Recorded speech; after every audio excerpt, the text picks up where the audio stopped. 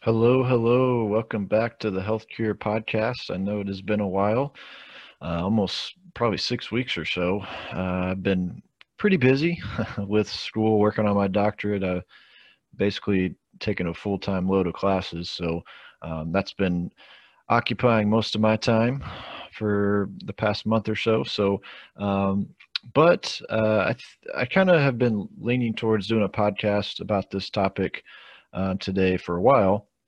And today's topic is how to find legit and reputable health and wellness information, specifically online. We are in just the current times of being surrounded by information, trying to figure out what's legit, what's not. We hear that term fake news being thrown out a lot these days. And in reality, when it comes to health and wellness, that's been a problem for a lot longer than the last year or so. So I've actually been educating my classes, my college classes, about this topic for quite a while. So it's a problem in the field of kinesiology, and again, just trying to find what is legit and what's not. I can't tell you how many times I've had somebody come up to me and say, "Hey, I saw this article, or I found something online that said, I should eat all meat and nothing else, or I found out about the keto diet and I should be doing that. This guy said it was legit." You have to look more thoroughly into a lot of that stuff, and it's something that I'm always trying to not just teach, but also try to fight, and trying to make sure that everybody has the education they need to avoid some of that misinformation that is posted online. And to be honest, social media has made it worse. Now you got these health and wellness influencers, which I guess in a way you could say I'm kind of going the same route with some of the, things that I post on Instagram. But everything that I say, everything that I teach, everything that I stand for is backed up by some form of science, research, and years of experience in the field. This is what I did, an action research project for my doctorate. And I talked about that very problem. And because I think everybody I know, everybody that I've taught, everybody that I've dealt with understands that it is important to be healthy. I don't think there's anybody out there that doesn't understand that and knows that they need to work out more, knows that they need to eat healthier. But because of all that information out there, sometimes they just don't know what's legit and all that. So that's basically what our topic is today, as far as how to find that legit information. So obviously, things you want to avoid things that promote quick fixes, magic pills, magic supplements, magic rapid weight loss, anything that has false or unproven claims, obviously fad diets, fake research, um, because there is a lot of that out there. Again, going back to the influencer route that's become very popular. I mean, even when I'll just watch a random video on YouTube for like an ad, I'll see this, Joe Schmo talking about how, I need to be taking this magic supplement. I mean, I can't tell you how many times that happens everywhere online. I mean, we can't go anywhere without, somebody or some article or website telling us that we need to take a certain supplement or we need to be on a certain diet. But you want to ultimately avoid that stuff. Anything that has supplements, because this happens sometimes. We'll read what we think is a legit article, and then at the very end it says, "Okay, buy our products." That's the ultimate red flag. So other things, watch out for even things like personal trainers. Um, because I actually am a certified personal trainer. I always make sure I keep up with my continuing education hours, which I have to do every 3 years. But, believe it or not, there's like almost 200 plus personal trainer certification programs. 100, there's about 6 of those 200 that are considered reputable, have research and science behind them, very qualified. Really 6 of them. There's ACSM, American College of Sports Medicine, ACE, American Council on Exercise, NASM, National Association of Sports Medicine, National Strength Conditioning Association, and then the other 2 would be NCSF and ISSA. Those are really I would say the power 6 of personal trainer / exercise specialist, exercise physiologist certifications that have legit education background. So originally I was certified through the Cooper Institute, which is in Dallas, for those who know a little bit about the Cooper Clinic, which is a very, very reputable research institution on exercise and health. But they sold their personal training certification a couple of years ago to ACE, which is also very reputable. So technically, I have actually all my certifications through ACE. I have a personal trainer certification as well as several others. I have a fitness nutrition specialist certification. I have a weight management specialist certification through ACE as well.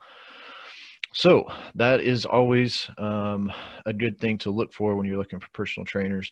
Other things, avoid or try to limit your interactions with, obviously salesmen, people that sell herbs and vitamins, supplements.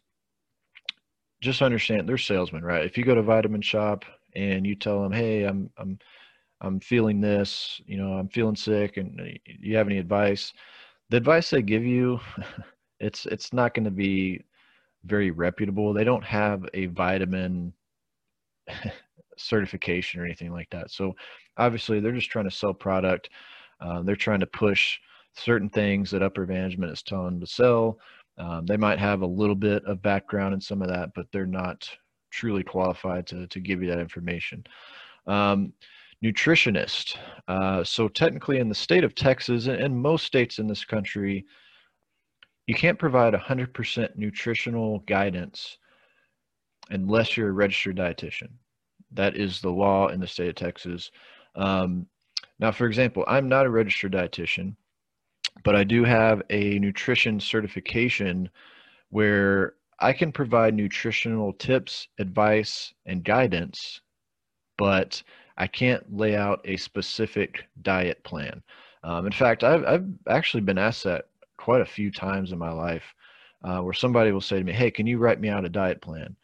And legally, I can't do that. Now, I can provide you advice and tips and knowledge and websites to go to understand nutrition a little bit better, because I don't want dietitians out there to take this offensive, but it's not hard to learn about nutrition, and some people can make it complicated, but it's really not.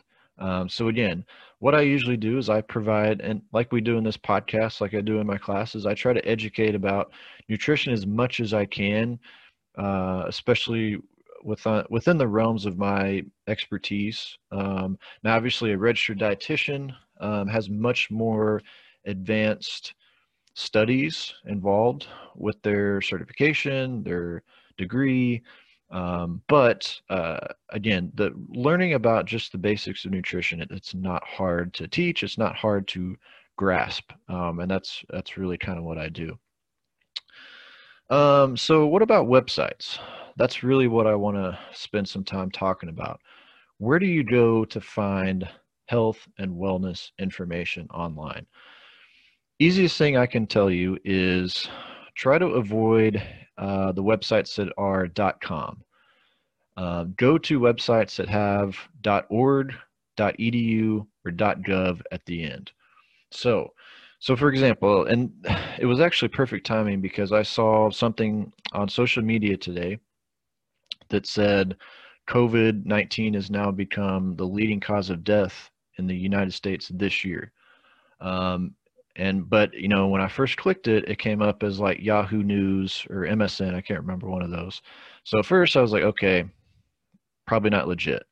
Um, but I did a little bit more research, and that uh, initial research article was posted on JAMA, which is JAM Network, and that is approved through Center of Disease Control as far as being reputable research out there. So ultimately, that is going to be the case. Most likely, COVID-19 will be the leading cause of death in 2020 in the United States, which is going to be actually very record-setting. Because if anybody knows a little bit of history, cardiovascular disease has been the #1 cause of death in the U.S. for a significant amount of time, probably since the 60s. So after I researched that, I found out that article actually was legit. So sometimes you do have to do a little more advanced research, like what I did. So because most of the time you see stuff on any website that's not one of those that I told you about, like not .org, .edu, .gov. A lot of times it's not legit. I can't tell you how many times I watched the news. This has been going on since I was little, but you would hear that tagline or that headline that says, "Oh, this diet has been known to reverse cardiovascular disease or reverse cancer," or something like that. Then it grabs you in, grabs your attention, but then you do a little bit more research, and it's not always legit. So again, places I would say that I definitely recommend. Center of Disease Control, that is really where you want to go, especially right now. For anything COVID-19 related, they're the experts, right? So they have all that information. This is actually, so for most of my classes, anything that I post on my PowerPoint slides whenever we're going through lecture, that's related to disease, or anything like the leading causes of death or something like that, it's always from the Center of Disease Control because they have that research. Any place else is probably not going to have that. Other places to go to, American Heart Association, so AHA. Like for example, when the blood pressure guidelines changed, I guess it was around 4 years ago or somewhere around there. So not super long ago when the blood pressure guidelines changed. That was the first institution to post those. So in fact, the added sugar recommendations and guidelines were first administered from the American Heart Association. Like for example, the recommendation for added sugars now, which not a lot of people know this, is if you're a female, it's 25 grams or less per day. If you're a male, it's 37.5 grams per day. And that's added sugar. So that's basically anything, any kind of sugar that is not from a natural source, like fruit, for example. So whether it's cane sugar, honey, maple syrup, maltodextrin, high fructose corn syrup, anything like that is considered added sugar. And there is significant research now to show that the more added sugars that we consume daily does increase cardiovascular disease. USDA. So while I talk a lot in my classes about my issues with the USDA, which is the U.S. Department of Agriculture, so they are the ones that post nutritional guidance. For example, we probably grew up, if you remember, the My Food Pyramid, which has now been replaced as of 2013, the My Food Plate. Again, that's something for a different day, but a lot of my nutrition feelings and beliefs go against some of the USDA's science and, well, I wouldn't say science, go against USDA's philosophy on nutrition. I think their organization is a little dated, but having said that, they are who has the nutritional guidance as of now. MayoClinic.org, Department of Health and Human Services. In fact, for some of my research, my action research project for my doctorate this past semester, like for example, not a lot of people know that exercise guidelines are recommended from the Department of Health and Human Services. In fact, they come out with a new edition usually every decade or so. They'll kind of revise their guidelines for exercise and other ways to reduce disease and just be healthier overall. National Institute of Health as well, FDA. So the FDA, like for example, when we have food recalls, the FDA is always coming out with that information. So in fact, you can go to the FDA website every day. You can get alerts of any kind of food recall. That happens actually a lot more often than we realize. So that's where you want to go. Obviously, anything drug related like this vaccine, has to go through FDA approval and all that stuff. Colleges and universities, that's always a really great place to find health information as well, specifically because it's research institutions, right? So some of the articles I posted on my blog, my LinkedIn, and even my Facebook, a lot of them have been through certain colleges and universities who are researching health. And so, for example, Harvard, I've posted a lot through their Department of Health. I've posted some recently. I did one from the University of Michigan, University of California. I've done some as well as far as my post. So that's a great place to look. Whenever you Google something and you see a college or university pop up, that's a great sign. Exercise research institutions. So those ones that I just mentioned, ACSM, ACE, NASM, all those, like for example, the Cooper Institute, which again is locally in Dallas, they have something that I actually give my students as a resource, but they have a section on their website it's a blog section, but it's not just some Joe Schmo that doesn't have any experience posting a blog. It's obviously their employees, specifically their PhD level researchers, who are posting just current research that they're doing. It's really cool because again, it's launching at the institute, and it's short and condensed. So I'm myself, I have to deal with a lot of research articles, and it's tiring, trust me. So they kind of condense it into short, kind of the same format that I write my blogs. I try to keep my blog posts short. When we're online, we all have short attention spans nowadays, so we don't want to read some long, lengthy novel. We want to just kind of get the highlights, right? So that's what they do. That's what I try to do on my blog as well. ACSM also has one. So in fact, one of my posts recently was through the ACSM internet blog that they have. So definitely recommend those. And then medical centers as well. So recently I posted something from the MD Anderson Cancer Center, and this was specifically around nutrition. So those are good places to look for too. Like I told you about, Mayo Clinic obviously has a lot of clout and reputation, so that's a good place to go to as well. Okay, so also Google Scholar. Now, a lot of you are not in my field and don't want to go through reading an entire research article, and I get that. But that's a good place to go. Anything that I can probably find through my university graduate school library, I can find it on Google Scholar as well. So now some of that stuff you'll have to pay for. So, but again, if you want a more thorough personal research into certain topics, Google Scholar is a great place to go. A lot of times if you Google something too, so let's say Google the effects of artificial sweeteners or the effects of the keto diet or something like that. Something that's common to pop up is the National Center for Biotechnology Information, NCBI. You'll probably notice the NCBI there in the website. That's also a good place that has articles, research articles. But anything that you're reading that has research in it, make sure there's references at the end of the article as well. That is a huge red flag if you read something that says, oh, this research shows this and that, but there's no references at the end. So that's just kind of research 101. You got to have references whenever you make claims like that.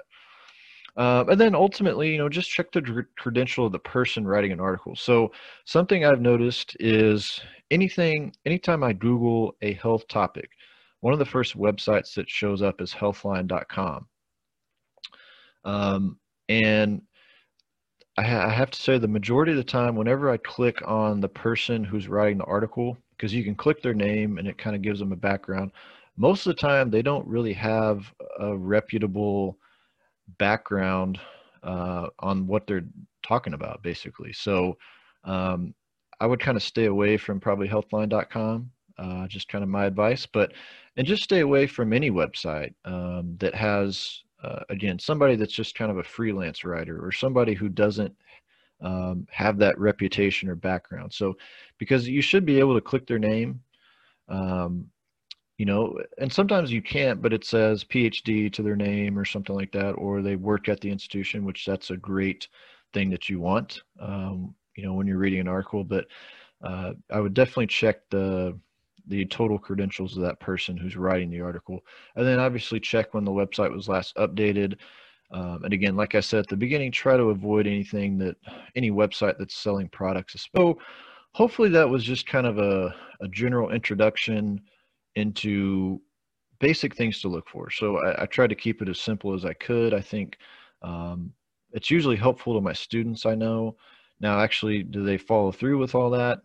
Maybe some do, maybe some don't. Usually every semester I'll go through this, usually at the beginning of the semester, and then I'll have somebody come up to me at the end of the semester and say, "Hey, I read this on, uh, you know, joeblog.com that I should be eating just meat and eggs and not eating vegetables." I get that a lot, actually, even after I tell them about this. So it doesn't always click for everybody, but we are in the day and age where we need to know and we need to be educated on where to find this information. So because we have so many good resources that, I'm talking about some of the negatives with this, but there's so many positives too.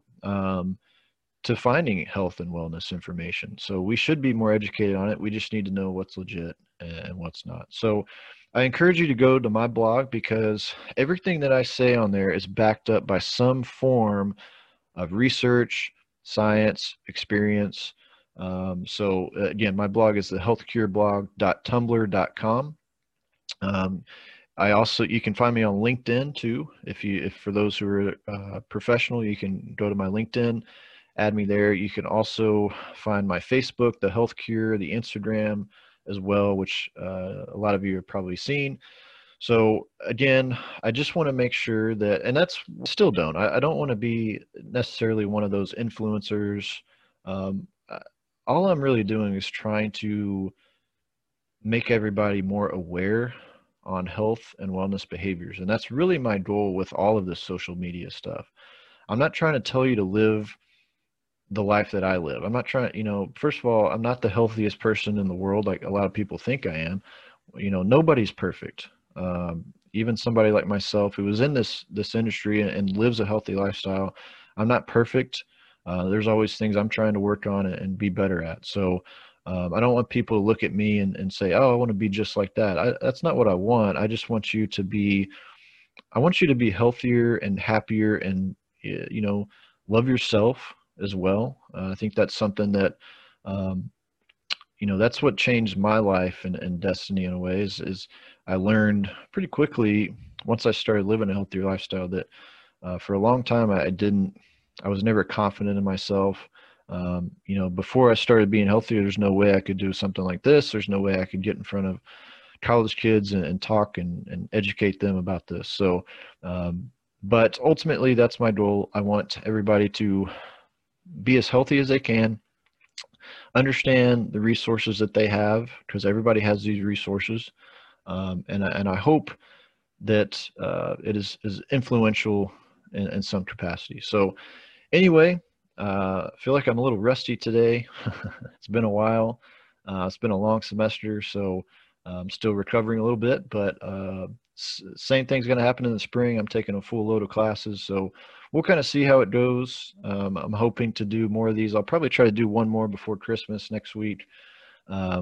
Maybe I can get some more guests on. I'm meeting more people in my department at college, so hopefully I can get a couple of others to join me. So if anybody has any other guests that they know, that professionals in the industry, feel free to give me their contact information if they feel comfortable being on this podcast. But other than that, that is all I got. Have a great holiday if I don't get to speak to you again before Christmas. So have a great new year as well if I don't see you then. So take care.